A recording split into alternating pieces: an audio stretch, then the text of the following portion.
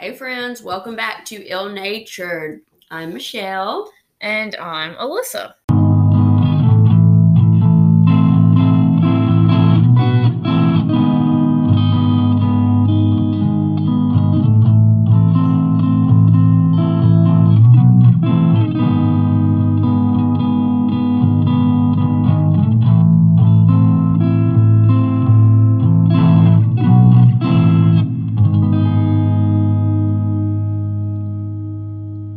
So today Alyssa has a case for us. And I've been on the edge of my seat for 2 weeks since she told me she was doing it. So I'm real excited. And I hope you all are too. What you got, sis? Yeah, I'm excited. And like I mentioned last week, I didn't really know what case I wanted to do when I was trying to figure out what case to do. Mm-hmm. And I was really overwhelmed by my options because I've told you all this before, but I have like a list of victims and like different cases and stuff that I'd like to cover. And it has like 200 people on the list. And so it's hard for me to decide who I wanted to cover. And then I was just scrolling through trying to decide. And McKay thankfully made this decision for me. They are good for something, these men folks. Thankfully. He was like, oh, I heard of that case. I think you should cover that one. So I was like, okay, cool. So I am going to be talking about the disappearance of Natalee Holloway. Mm-hmm. She was an 18-year-old girl who was living in Alabama and had graduated in 2005 when she was on a senior trip to Aruba. That was the year after I graduated. So this one really, I followed it, and it really bothered me because, that's crazy. That could have been me. Yeah. Is what I think, what I thought. Whatever. So Natalee Ann Holloway was born on August. Oops, excuse me. Let me restart.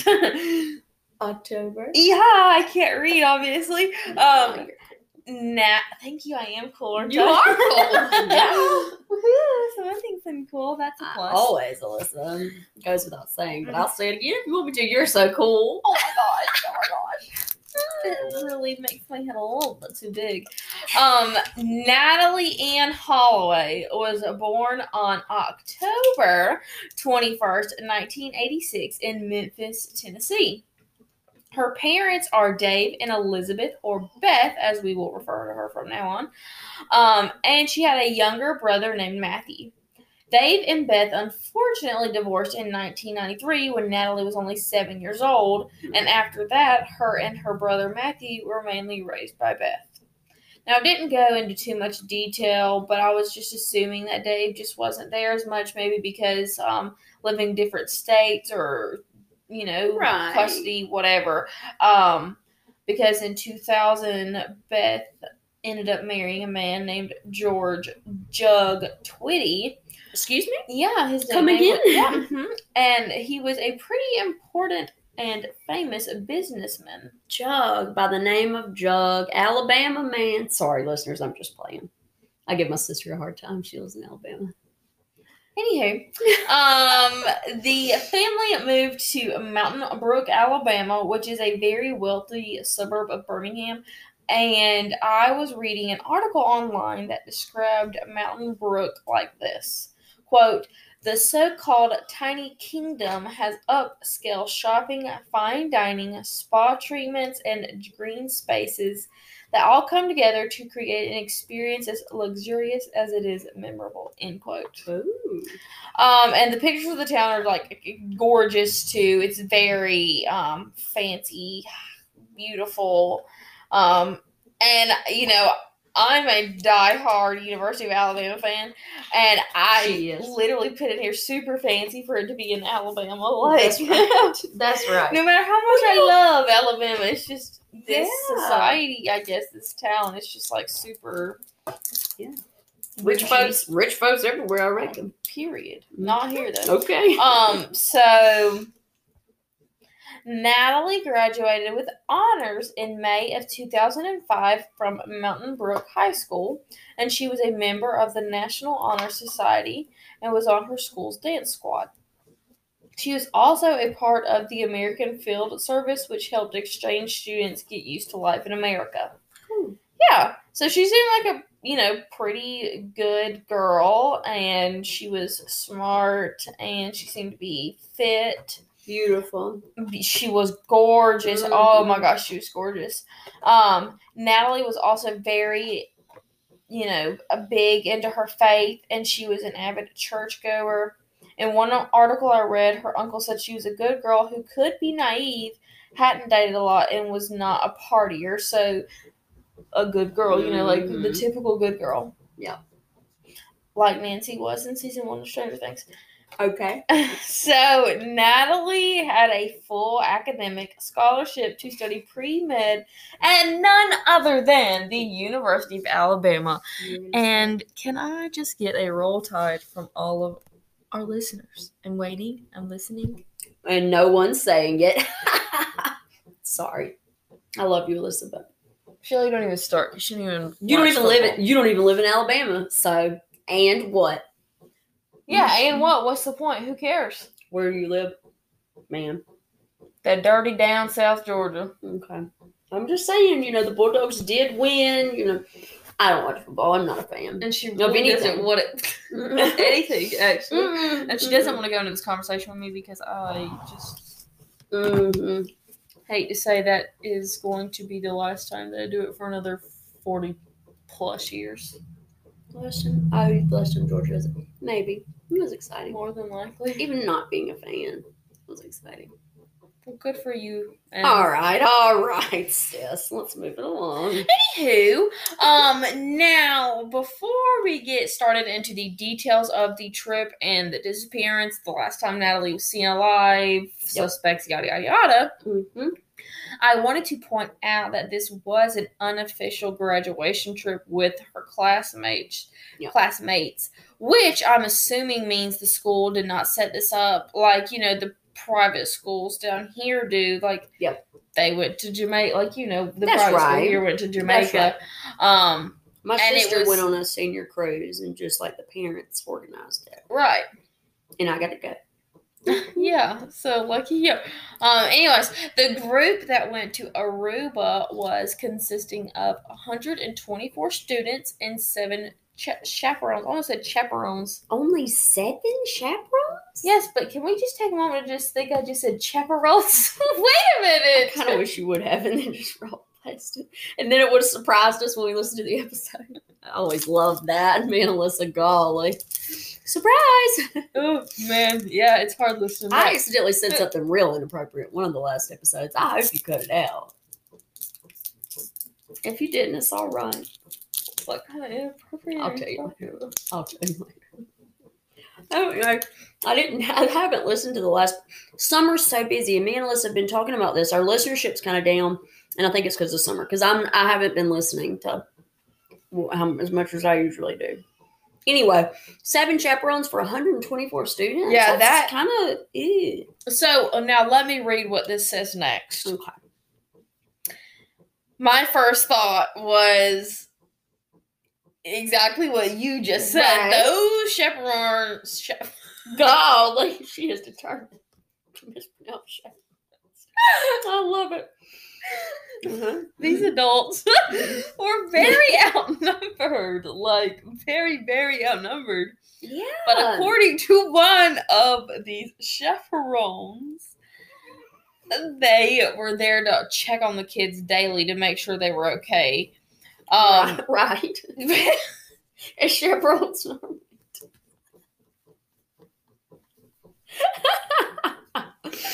right. Jody Behrman, who organized this trip, said, quote, "The chaperones were not supposed to keep up." What? Wait a second. Not Wait a supposed second. Okay. This is what Liam does to me. Hang on. Reset. And he boops my nose. That's funny. When he's grouchy, that's what he does to make me get on to him. That's cute. It's really cute. He knows how to work it. You hear me? He sure does. He does. That's sweet. Okay. Jody Behrman, who organized the trip, said, quote, "The chaperones were not supposed to keep up with their every move," end quote. Well, I mean, they just graduated high school. I can see it. But I know my folks, and, they were keeping tabs on all of us. Well, I'm thinking this is what they're like, okay, let's go to Aruba. We'll, get a hotel. We'll stay all in the same hotel. But other than that, that's it. Yeah. If they have issues, we're here. Real trusting parents. I mean, maybe they were, okay, all right. Well, the group settles in at the Holiday Inn Resort, which is on the north side of the island, and this was beginning their 5-day trip. Now that they were settled in and they weren't really being monitored, it was time to start the party. Okay. I mean, they're a bunch of 18-year-olds, obviously. Word. The entire trip consisted of wild partying, room swapping constantly, you know what that means, and lots of drinking. Chief Gerald Dompig. Dompig. Dompig? I guess that's how it's Dompig. Is the P ever silent? Because this would be an appropriate spot for it to be silent. I don't think it's ever silent though. Dompig. Dompig. Okay, Dompig. I'm trying to remember back to the newscast because y'all, I was in it. I listened to watched every story, but I don't remember Dompig. I remember her mom Beth. She was a good mama. Well, I do really apologize if I'm mispronouncing this name. Don't sweat it, sis. Yeah, don't come for me. No one's listening. Just kidding. Oh, God. That shouldn't have been that funny. It really shouldn't. And Chief, who was in charge of the investigation the first few years, said, quote, "We know the Holiday Inn told them they weren't welcome next year." Oh, wow. Yeah, so they were wild partying. Yeah. And it said, "Natalee, we know she drank all day, every day. We have statements that she started every morning with cocktails, so much drinking that Natalee didn't show up for breakfast 2 mornings," end quote. So they were trying to make it seem like they were turnt. Well, I mean, and drunk all the time. Oh, yeah. This is the authorities in Aruba, right? Yes. Mm-hmm. Okay. Mm-hmm. And then at least 2 of her classmates confirmed that it seemed to be a lot of drinking for her. She didn't drink a lot, That's right. Or ever at all from her family accounts. What they knew, though. Mm-hmm. Alyssa. Right. I mean, But the night before the group left Aruba was no different. I mean, they were about to party. It was their last night there. Really do it up. Yeah. Natalee and a large group of students went out together on May 29th, 2005. I didn't realize it was the night before they left. Mm-hmm. It just makes it hit a little harder. Oh. The group went to Carlos and Charlie's nightclub, which is funny because we were just talking about that. Were we talking about that on the air or just personally me and you? I think personally, because I was telling you we went to Mexico one time. Yo, when you go to Mexico, don't go sit in Carlos and Charlie's. Go off the grid. We went on the most amazing excursion. We paid $30. It was a little sketchy, the cab ride, but we went snorkeling. We had authentic Mexican food. It was amazing. So yeah, there you go. But anyways, they decided to do the earlier choice and go to Carlos and Charlie's. And when the club started closing around 1 a.m., which I thought was pretty early for a club to close. Yeah. Agreed, especially in a vacation destination. Also a touristy spot. Right. Anyways, but when they were starting to close, the group started to split up. Mm. Some of them went back to the hotel and others went to find a new party to crash, if you will. Okay. I will. No, I'm kidding. Don't. Natalee, don't. Well, Natalee was seen around 1:30 a.m. leaving the area with 3 unknown males. Now, I didn't get an exact place and time these three met Natalee, but it was said that one of them, the main suspect that we will later find out in the case, Jorn van der Sloot, who was only 17 years old at the time and lived nearby, chatted Natalee and her friends up one night. I think it was this night. He's a creeper. Yeah. He just looks like a creeper. Oh, he's disgusting looking. Gross. Then Jorn and his two friends, brothers, Deepak and Satish Kalpo, joined in with the group, and they were all hanging out with them when they were at the nightclub. They were all seen drinking and dancing and hanging out. And then Natalee decided to go with the three guys after the club. I guess because, most of them were heading back to the hotel. And she's like, it's my last night here. Guys, I think this goes without saying for any of you listening. That don't go alone. Don't with strangers. Anywhere with strange men. But when you're drinking, you don't have your thinking cap on straight. Somebody else should have. I'm not blaming. I wish someone would have been there with her and said, nah, it's not a good idea. Let me go with you. Those are the kind of things. That's why you always have to stay on your toes and take care of your girls, okay? Because like Natalee, there's no going back. There's no going back. Right. Just like with Brittany, right. Somebody should have been with her. Exactly. But May 30th, the next morning, everyone was supposed to be meeting up in the hotel lobby to head back home to Alabama, but Natalee never showed up. Of course, everyone is thinking at first she got too drunk, missed her alarm, hadn't woken up yet, she's just sleeping in. You never she was partying last night, and she missed breakfast 2 out of the 5 days they were there, so it wouldn't be surprising if she just kind of overslept. Yep. So some friends went looking for her. They were unable to find her and discovered in her room that her bags, cell phone, and passport were still in there, and it appeared that Natalee never came back to the hotel after they had left the club. Wait, she didn't have her cell with her? Apparently not. It's 2005. Yeah, okay. It's like flip phone. Sis, I had a flip phone in 2005, and it was with me all the time. Well, if all your friends are in Aruba with you, who the hell you need to talk to? I don't know, but I'm pretty sure in 2005 we could take pictures with our phone, too. That's weird to me that she didn't have her phone. I don't know. Huh. Well,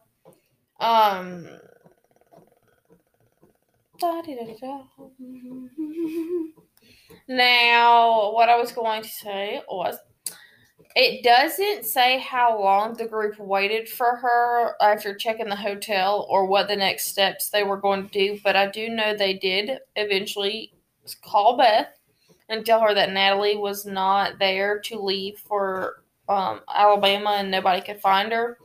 And then the chaperones and the other remaining students got on a plane and left Aruba. Excuse me? Come again? Yeah, you heard me. Oh, Alyssa. I was like, what? There's a lot wrong with that. That tells you about these chaperones and. Well, so the next thing it says I only could find one little something about them leaving her in Aruba, and not being like, let's find her first, or whatever. Yeah. Maybe a couple hours. I don't know. But it said, quote, "It felt like I was leaving something behind. It was just a horrifying feeling knowing that she was supposed to be there and she wasn't," end quote. This was one of her friends saying while they were on the plane leaving. So I just don't, like I said, I don't know how long they had waited. And when they called Beth, I don't know if they waited for Beth to get there or, I don't know any of this. But for them to just leave, it doesn't seem like they waited long enough, in my opinion. No. Well, see, but I think different. It's always worst case scenario first for me. Me too. And maybe they just thought, she passed out somewhere and you're going to have to come get her. Maybe that some of them were probably even a little bit irritated. Can you imagine? Wow. Holy. That's intense. Really. So I just don't know if I would have left her there alone in Aruba. Well, I can tell you right now, I would not have left. Sorry, I can say that with 100% certainty. I would not have left someone's daughter Yeah. a youngster that had been partying all week, I would not have left her there by herself. Yeah, exactly. Mm-mm. Well, it says Beth, when she received the call about Natalee, she said she knew instantly that something was bad and something bad had happened, and either she had been killed or kidnapped. But Natalee was not one to just not show up. Now, they probably, like I said, don't know they were drinking as much as they were, but she seemed to be, other than being those 2 late days for breakfast, she seemed to be punctual for the most part. Mm-hmm. Beth, Jug, her husband, Dave, her ex-husband, Matthew, the brother, and a couple of more family friends flew to Aruba immediately on a private jet. Dave and Beth realized very quickly that the police and the legal system there was very different than it was in America. Dave said the first day in Aruba, he was freaking out, worried about where his daughter was. She's freaking missing. Yeah. And the police were just telling them to go to a bar and get a beer. Chill out. Everything is gonna be smooth, brother. Yeah. Don't tell me what to do. Number one, but you have to be nice to him. I'm sure that was difficult because you can't piss him off. Yeah, I guess so, but it would have been annoying. Yeah. They weren't as urgent as they thought they should be, or how they felt police in America would react in this situation. And in one source I read, within 4 hours of being on the island and doing their own investigation, the family and their friends had the name of and the address of Joran, who was the last person seen with Natalee. Dang. So the family's the one that found him.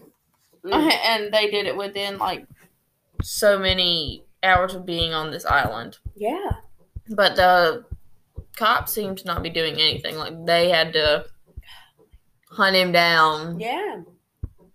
They thought since they were seen leaving the club together, Joran was more than likely the last person that had seen Natalee alive.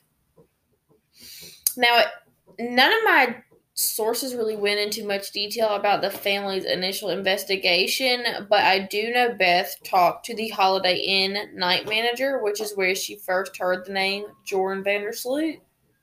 Huh.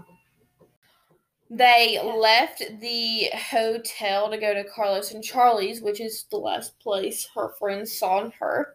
Yep. And then they ended up at Joran's house.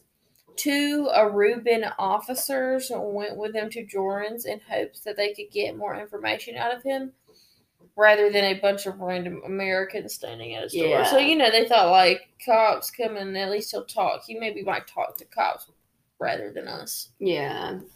And I agree with him there because he's a real boob. Oh, yes. And y'all will see, it's about to piss you off something for your... I know, I'm about to get angry. Mm-hmm. At first, Joran denied ever seeing Natalee or hearing her name. I don't know who she is. But then his story changed. He said after they left the nightclub, they drove Natalee to the California Lighthouse area of Arashi Beach because she allegedly wanted to see sharks. Then they dropped her off at the hotel around 2 a.m., and Joran said that when she was getting out of the vehicle to leave, she fell or stumbled, and he offered his help, but she declined. And as the guys drove away, according to Joran, a man in a dark shirt that resembled what the security guards wore approached her. One of the Calpo brothers was there during this encounter and corroborated his story. They get him to go to the hotel and point out the security guard that he saw, but he couldn't find him. Of course he couldn't find him. Yeah. So on biography.com, it said that June 1st was when the first local search team was established. And it also said that since Natalee was not considered missing just yet, police weren't taking it too seriously. About 100 tourists and locals started searching the area. Well, thank God for them. Exactly. The Aruban government gave thousands of citizens the day off to help participate in the searches. Isn't that cool for Yeah. This isn't this is not a local citizen and they're doing this for... Yeah, that's awesome. Just a tourist, yeah. Mm-hmm. Good people. Please, in the U.S., they ain't letting nobody off work. Capitalism rules, baby. Period. Okay. Maybe we could learn a thing or two. Okay, we never will. Yeah, that's exactly right. Uh-uh. There were also 50 Dutch Marines that did very thorough searches of the shorelines, thinking she might have passed out, or drowned in the water, Yeah.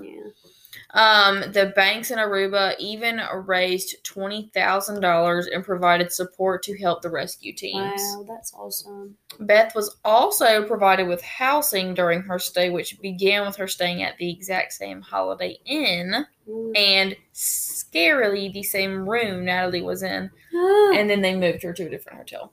Because she probably wanted to be close, so you think I can see that. Yeah. Like I'd want to be with her stuff and where she slept. And I'll cry right now. Yeah. On June 5th, the first suspects were arrested.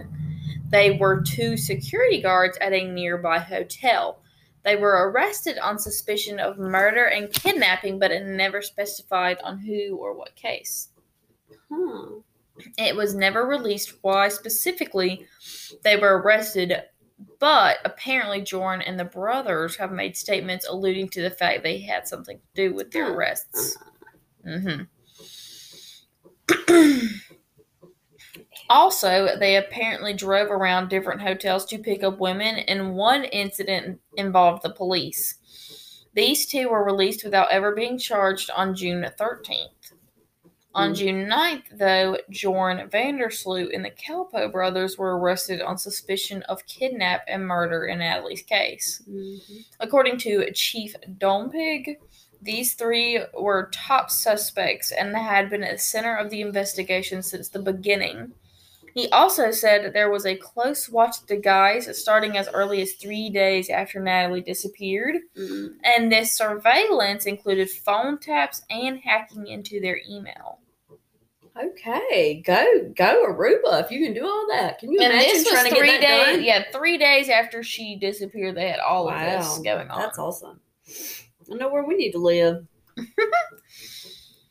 He indicated that the surveillance was stopped prematurely, though, due to pressure from Beth and the family, so they arrested the 3 earlier than they had planned to, without as much evidence as they wanted. In Aruba, they are allowed to arrest. I need to pronunciate a little bit better because I think some people that don't listen from here are like, what? We get to be on our A game, don't we? Yikes. Okay, so, anyways. They are allowed to arrest on serious suspicion of a crime, and police may continue to keep the suspect or suspects in custody as long as they are providing building evidence against the suspect at periodic reviews. Which is very helpful, and I think would have been helpful if they would have done such a thing in, like, let's say maybe the Rodney Alcala case, where he had multiple. Lots of our cases. Me and my sister were just talking about pedophiles and people who pedophiles that so many times they'll get charged with something when they're young. And then, it builds and builds and builds. And they just let them out into the world. Nutso, man. June 11th, David Cruz, who's a spokesman for the Aruban Minister of Justice, falsely led to the fact that Natalee was dead. And authorities knew where her remains were at. So, what? Cruz later recanted that statement and said he was the victim of a misinformation campaign. That same night, though, Dompig told the Associated Press that one of the men that were detained had allegedly admitted that, quote, something bad happened, end quote, to Natalee after they had been to the beach, and apparently the suspect was going to lead them to the scene.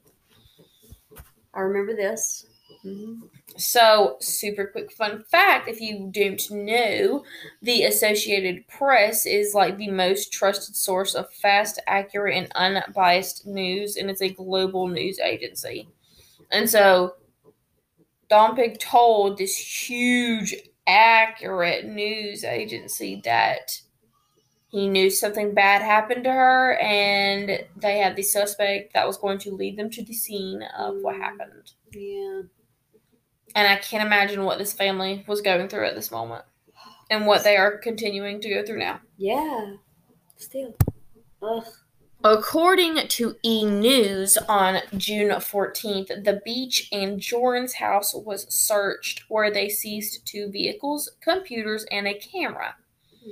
On June 17th, there was another suspect arrested, Steve Gregory Crows.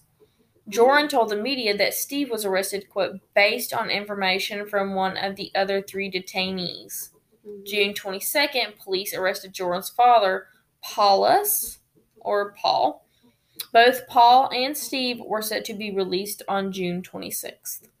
Satish Kalpoe admitted to lying to the police at first and then changed his story. Satish and Deepak dropped Joran and Natalee off at the hotel, and that was the last time they ever saw Natalee.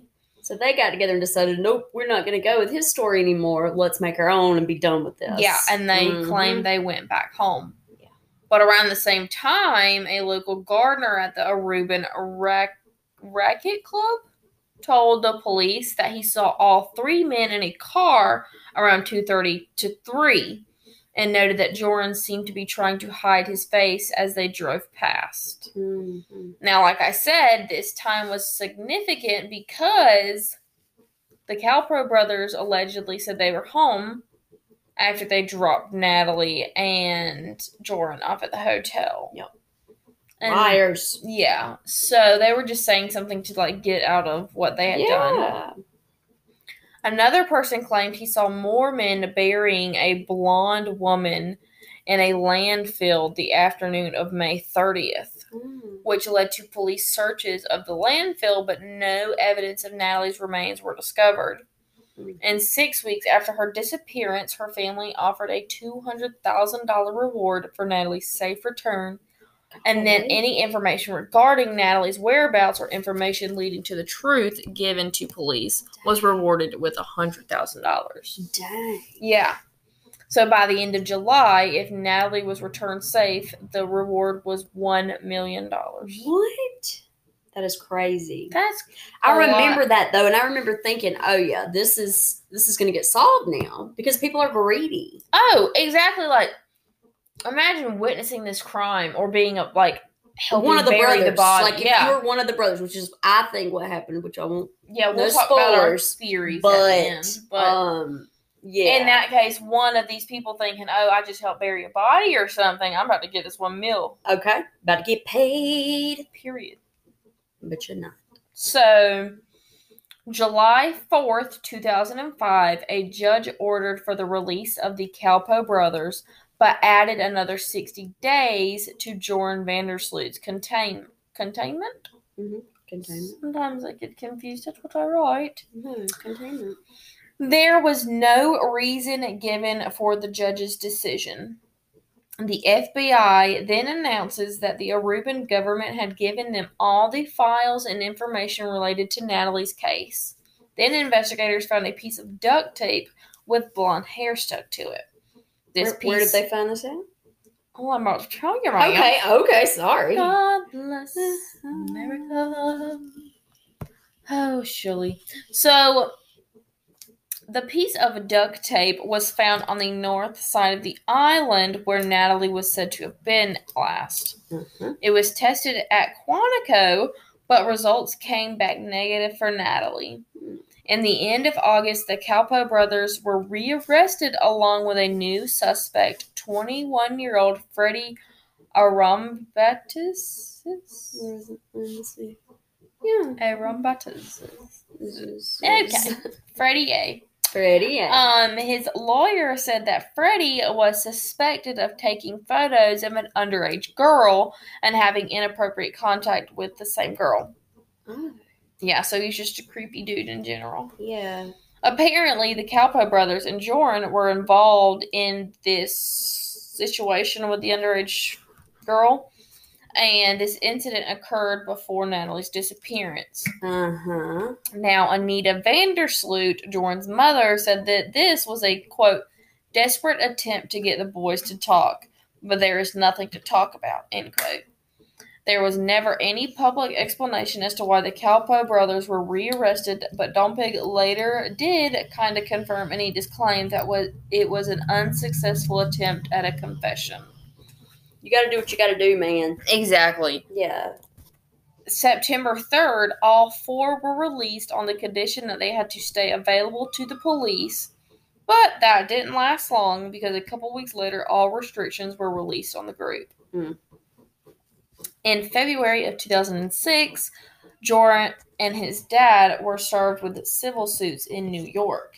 The suit accused Joran of, quote, malicious, wanton, and willful disregard of the rights, safety, and well-being, end quote, of Natalee, and claims Paul enabled his son's predatory behavior. Mm-hmm. After Joran's release, he did several interviews, and one that was most famous was broadcasted over Fox News for 3 nights in 2006. Yeah, I watched it, and I could tell by his filthy little face he was guilty then.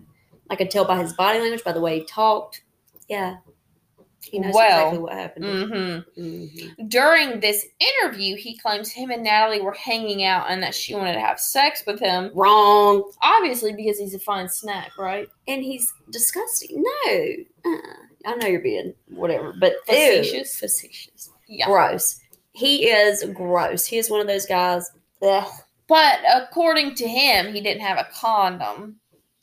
So he said Natalee wanted them to stay on the beach together, but Joran had to get back to school. You know, he had to go get ready for school in the morning. Boo. You know, because he's a very studious, smart, put together fella. Yeah.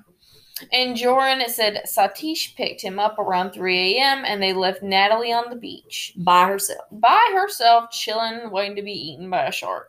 Yeah. Even though Satish's attorney said his client had fallen asleep and never went and picked Joran up. Joran also said that he was somewhat ashamed to have left a young woman alone on the beach, even though she apparently said it was fine and she insisted he leave if he wanted to. He admitted that at first he was not truthful because he thought Natalee would just show up soon. And right before Dompig retired from the case, he did an interview on CBS, which he said that he did not believe Natalee was met by foul play and murdered, but instead probably died from alcohol and or drug poisoning, and someone later buried her body. So the chief that was doing this investigation for the first couple years said, no, I don't think it was foul play. I think it was just like alcohol or drug poisoning, and then someone stumbled across her body and just buried it. Yeah. So they're going to involve themselves in a crime. I would just, if I stumbled across a dead body, I would call the police. Immediately. Yeah. That's silly that he said that out loud. Yeah. It's real silly. He also said that Aruba had spent $3 million on Natalee's investigation, which was about 40% of the police's operational budget. He also indicated that there was evidence that pointed to Natalee being in possession of drugs, but her family denied Natalee ever using drugs. They don't know what she was doing, but what does that have to do with anything? Exactly. I'm sorry. Like, I was young once. Your parents didn't know everything.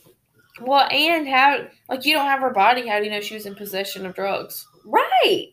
And unnecessary to say that. If you want to say that around the table, don't. So rude. April 2006, Dave Holloway published a book himself called Aruba, The Tragic Untold Story of Natalee Holloway and Corruption in Paradise. That recounted the search for his daughter. And then the following year, in 2007, Joran and a reporter released a book that translated to The Case of Natalee Holloway.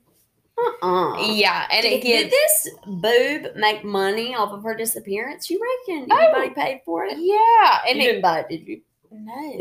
No. But it gives his perspective of the night that Natalee went missing, and he admitted to and apologized for lying in the beginning, but maintained his innocence. So her father writes a book, and then a year later, the guy who I'm sure that did it murdered her. Yep. Then writes a book and also gets, like, money from it. I'm just kind of... Flabbergasted? Yeah. Uh-huh. Yeah. Ditto. Wow. Well, that same year of 2007, another search was done at the Vandersloot residence in Aruba, and Dutch authorities searched the yard and surrounding area using shovels and thin metal rods to penetrate the dirt. And according to Paul, nothing suspicious was found. Then, a few weeks later, the Calpo residence was searched, but nothing was found there either.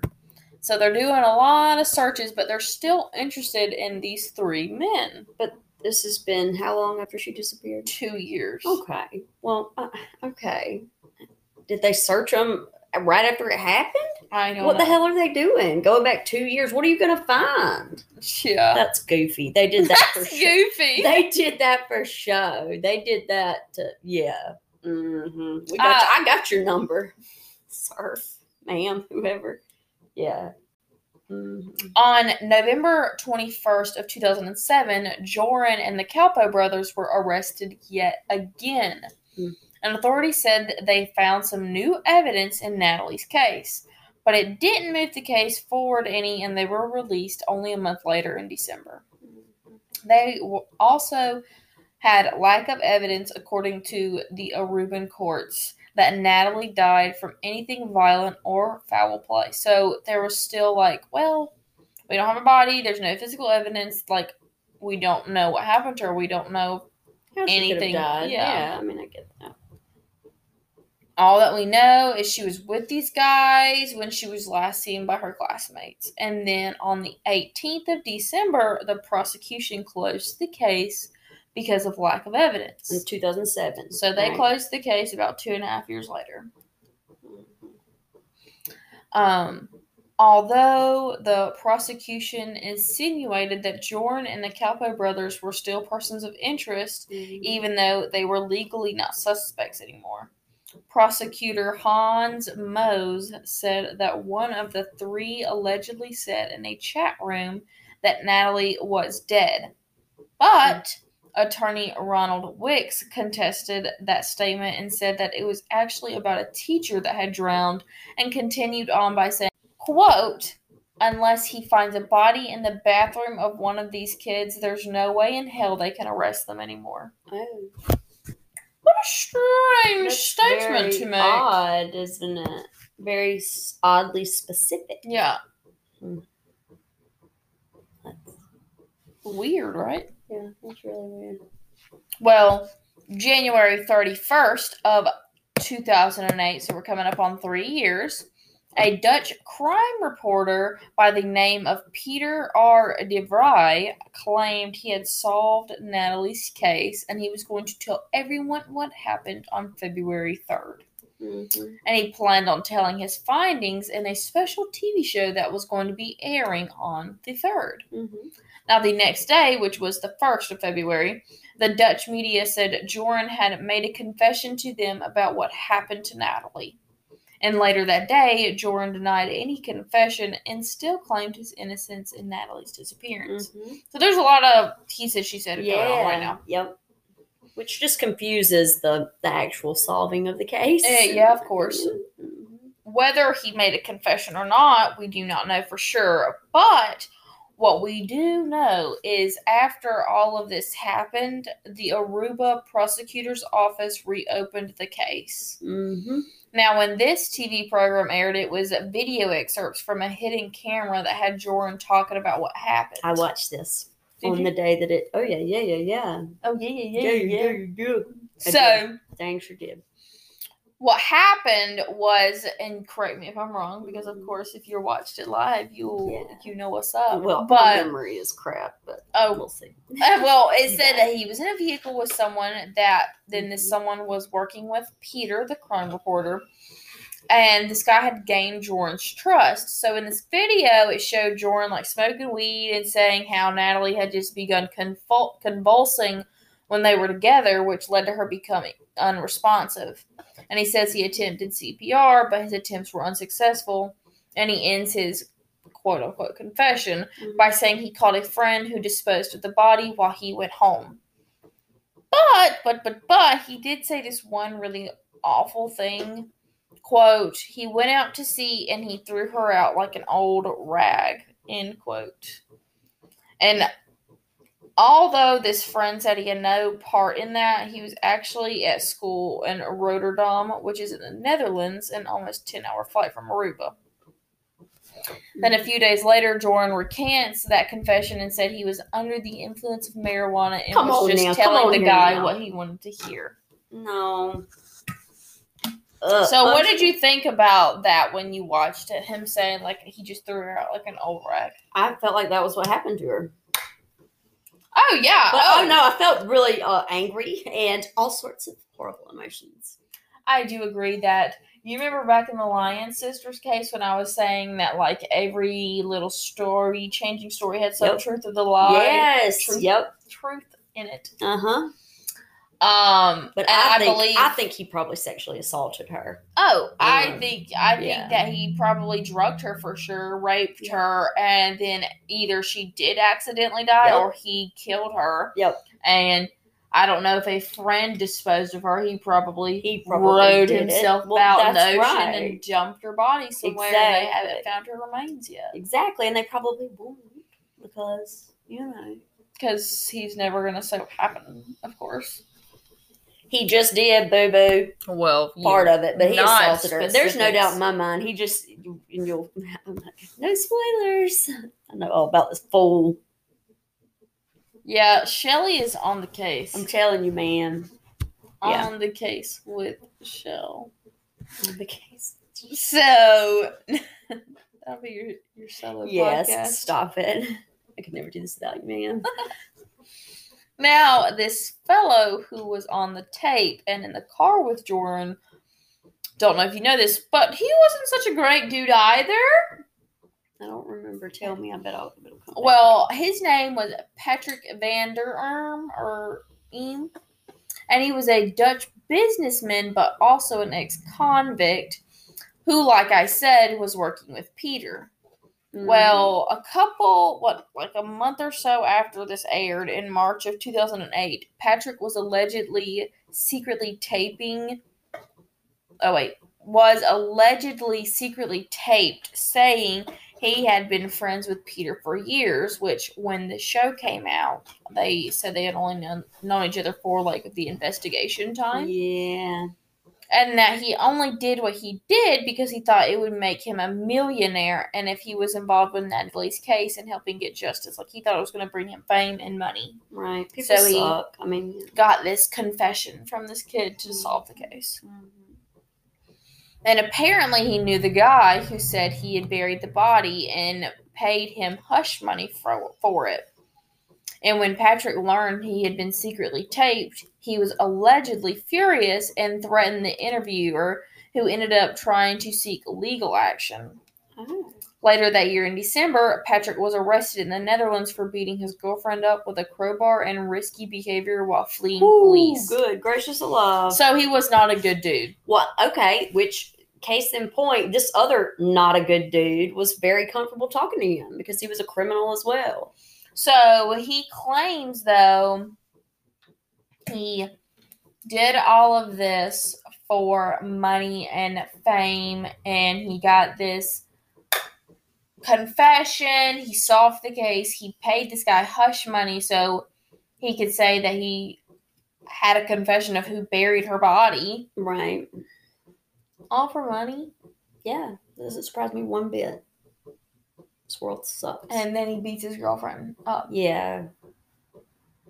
That still has no bearing on what Jordan said to him and the fact that that's mostly what happened. Oh, I agree. I think it's just a lot of bad apples in the bunch at the moment. Yeah. Which the thing is, the problem is even if Jordan's confession is legit, it makes it hard to believe that he was confessing it to an ex-convict. It's never going to hold up in a court of law. No. Mm-hmm. And it's going to be like, well, he was paid for his confession. Like, it wasn't really true. You know, like that's how I feel like they're going to try to play it. So. Yeah. But sketchy things did not stop there, and I am kind of beyond pissed all this did not end up with an arrest because holy shit. Tell me. In November 2008, Fox News aired another interview they had with Jordan in which he allegedly said that Natalee was sold into sex trafficking or sex slavery, and he received money when she was kidnapped, and later on he received more money to be kept quiet.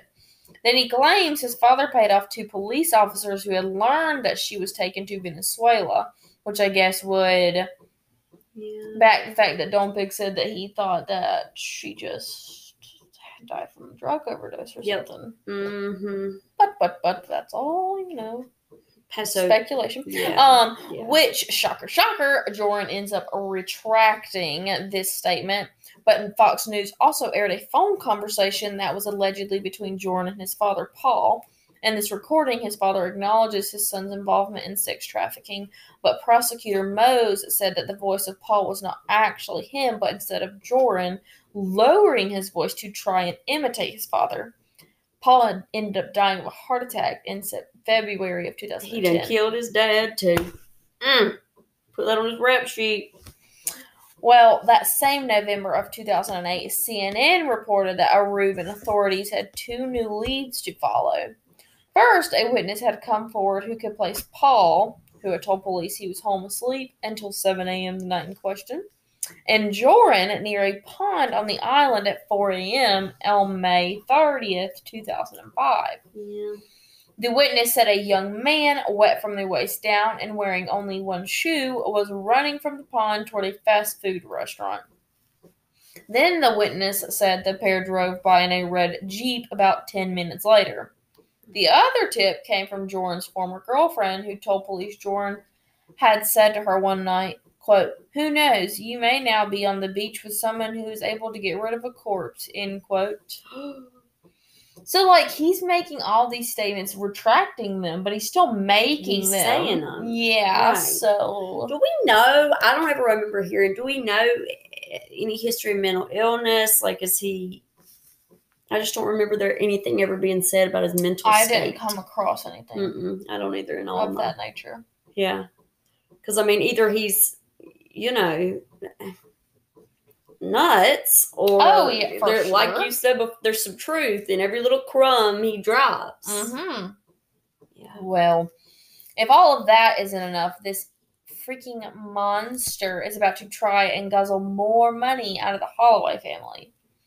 March 29th, 2010, Jordan contacted a legal representative with an offer to reveal where Natalee was buried at and what exactly happened the night of her disappearance if he were given $25,000 up front out of a $250,000 total. Ew. The legal representative, John Kelly, contacted the FBI and arranged to make this transaction.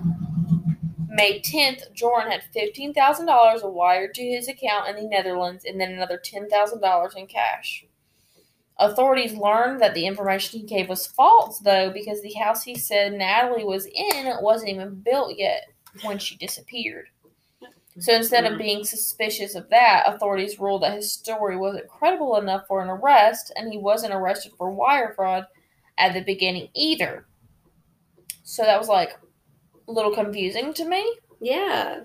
But nonetheless, Jordan stayed in touch with John Kelly until the 25th of May.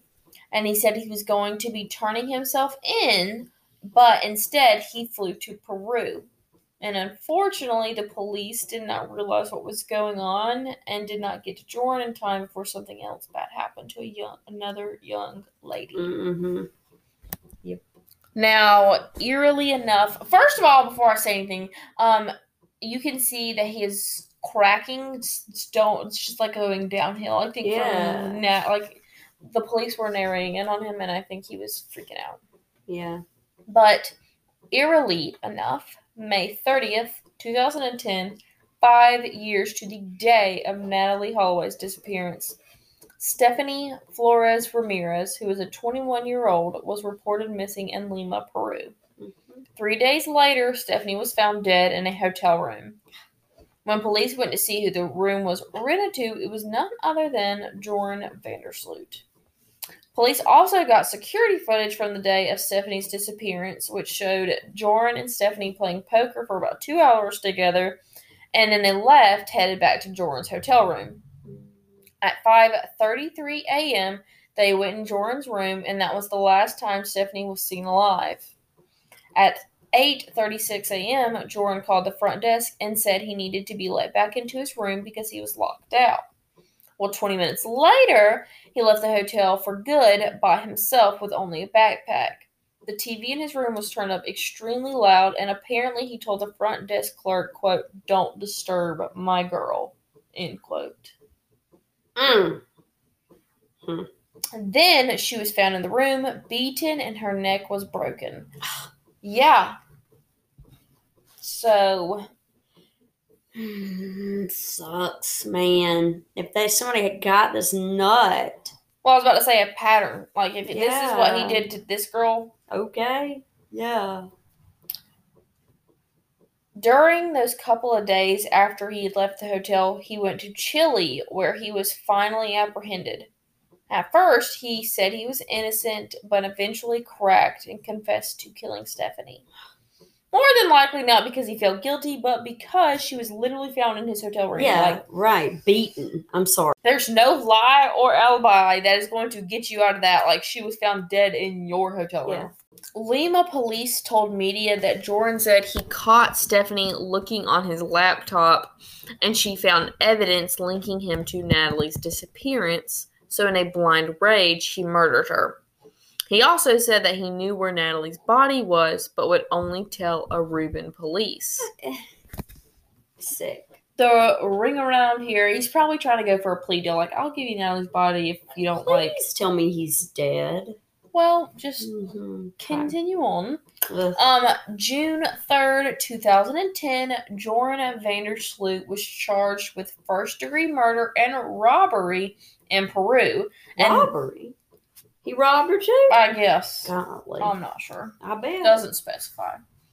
And then was charged with wire fraud and extortion in Alabama by the U.S. Attorney's Office. Nice. His attorney argued that Joran should only get a manslaughter charge, not first degree, but no explanation. I'm confused. Like, that's disgusting. What an idiot. But January 11th, 2012, Joran pled guilty to murder.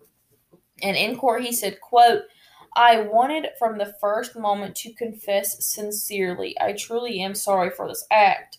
I feel very bad."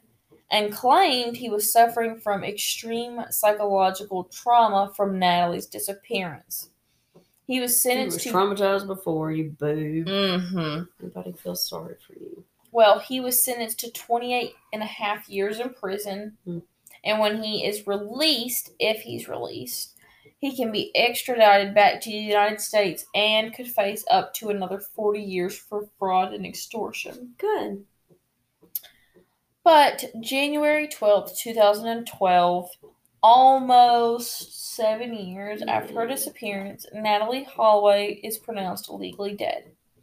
And when Beth initially was served with the papers from Dave to officially declare Natalee dead, Beth said she would fight it. So she did not believe it. She did not want to declare her dead. You always want to hang on to that hope, I imagine. Right. And they eventually go to court over it, but a judge ruled in favor of Dave. But it doesn't end there, with eyewitness accounts claiming Joran was responsible for Natalee's disappearance. And unfortunately, it isn't the end of the family's pain either. So after she's declared legally dead, about 4 years later in 2016, Dave hired a PI named TJ Ward to go through Natalee's case file and look through the evidence. TJ found 2 more people that were connected to Joran. Gabriel, who was roommates with one of Joran's close friends, and this close friend's name, which is the other person, John Ludwig. Gabriel said that John was told what happened to Natalee. This same year, Oxygen started to film a show about Natalee's disappearance and becomes aware of Gabriel's story. Gabriel gave a very detailed description of what happened on May 30th of 2005. Do you remember seeing this? Nope. Really? I'm really excited. Go, go, go. Oh, okay. I don't remember. But, okay. So, according to E! News article, John tells this documentary that Jordan paid him $1,500 to dig up Natalee's remains in 2010. They then proceeded to crush most of her bones and doused her skull with gas and set it on fire. So they were literally getting, rid of everything. They were trying to destroy hair follicles. They were trying to get rid of her body completely where she was never found again. Isn't that so? John Ludwig says Jordan told him Natalee died from a bad reaction to a drug that he had given her. Mm-hmm. And the investigator used the information given to him by Gabriel and found bones. This is all in this documentary. Yeah. So they take what Gabriel says and the investigator uses it and they find some bones. Yeah. Well, in October of 2017, the one bone that was found to be human was not a match to Natalee Holloway. Mm-hmm. So that was just some other girl that Jordan had drugged and murdered, most likely. Something. Mm-hmm. Now, in March of 2018, John Ludwig was stabbed by Emily Heistand. Now, this John, like I said, is one of Jordan's really good friends, supposedly the one that buried and helped crush Natalee's bones up, blah, blah, blah. Yeah. So, Emily said that John was trying to abduct her at knife point in her driveway, and this bad bitch wrestles the knife away from him and stabs this dude in the stomach. And then he ran away like a little tiny baby and then died of his injuries at a hospital nearby. Whoop, whoop. Isn't that intense? That's a lot. Emily was never charged with the crime because authorities said she was acting in self-defense, which is... Ooh, defend yourself. Exactly. Mm-hmm. Days after she was attacked, she went on the Dr. Phil show, which, if you guys don't know, I don't know if you know this, but Dr. Phil is my freaking man. Like, I'm obsessed with the Dr. Phil show. I like Dr. Phil. I love him. Dramatic or not, whatever you may say. His voice. People have been sending him a lot on TikTok, and I get so tickled.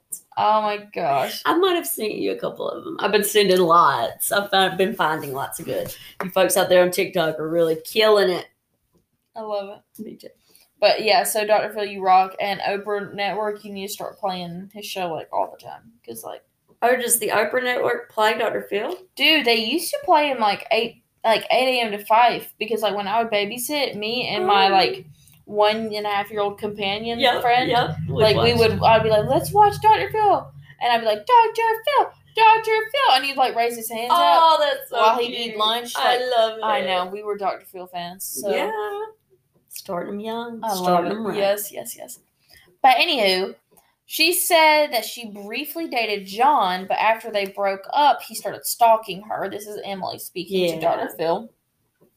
And she also said that a few months after they met, he told her that Jordan killed Natalee by accidentally overdosing her. Mm-hmm. So this is the 15,000th person that Jordan, or has heard Jordan had killed Natalee. Yep. John helped Jordan get rid of the remains, and then she told Dr. Phil this, quote, he told me that Jordan did do it and hid the body. John told me that Jordan got this Natalee girl all drunk at a bar, and Jordan took her to the beach, and they were having a good time, and she started seizing and foaming at the mouth.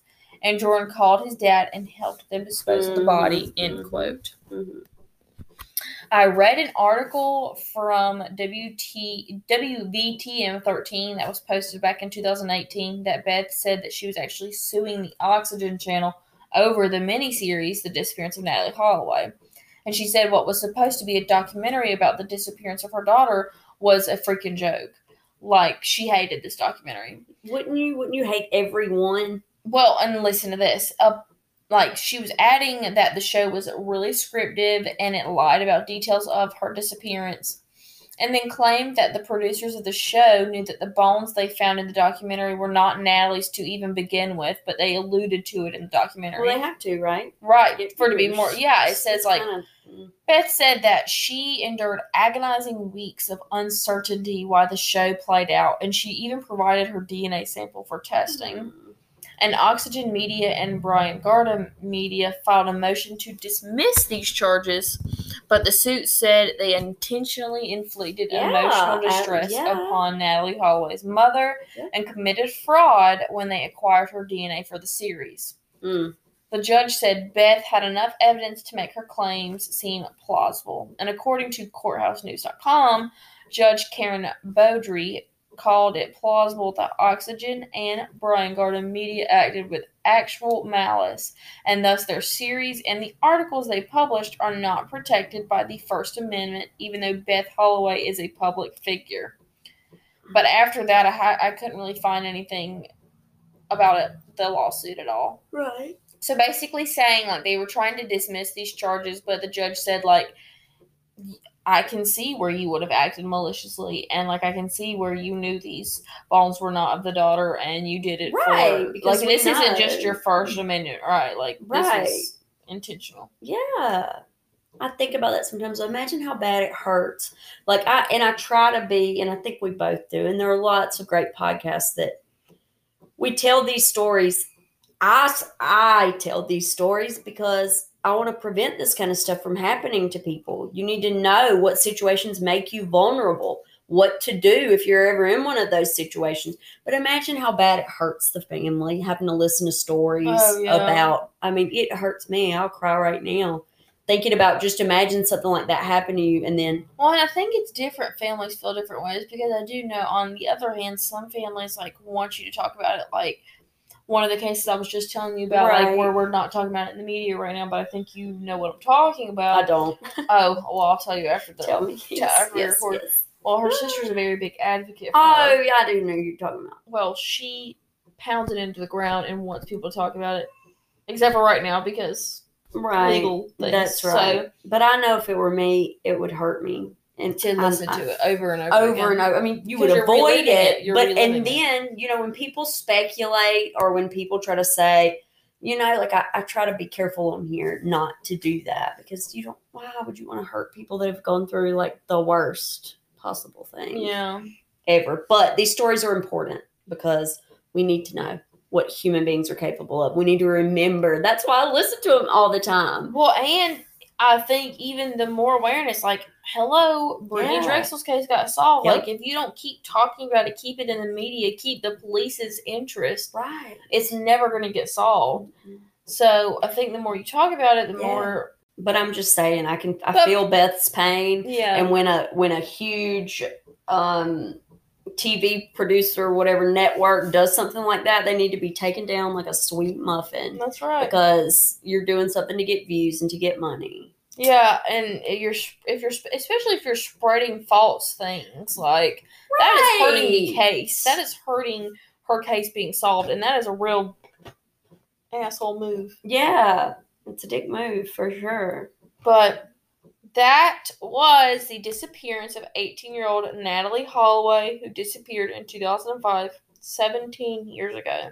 That was not 17 years ago. Yes, it was. Gosh, it's crazy. With no body or real evidence, police can't do anything to Jordan Vandersloot. Ugh. But it is a very common thought and theory that he is the one who was with Natalee when she disappeared, whether he was the one who killed her, or she died accidentally in his presence, or if he sold her to sex trafficking. Like, we don't know, but it is very highly.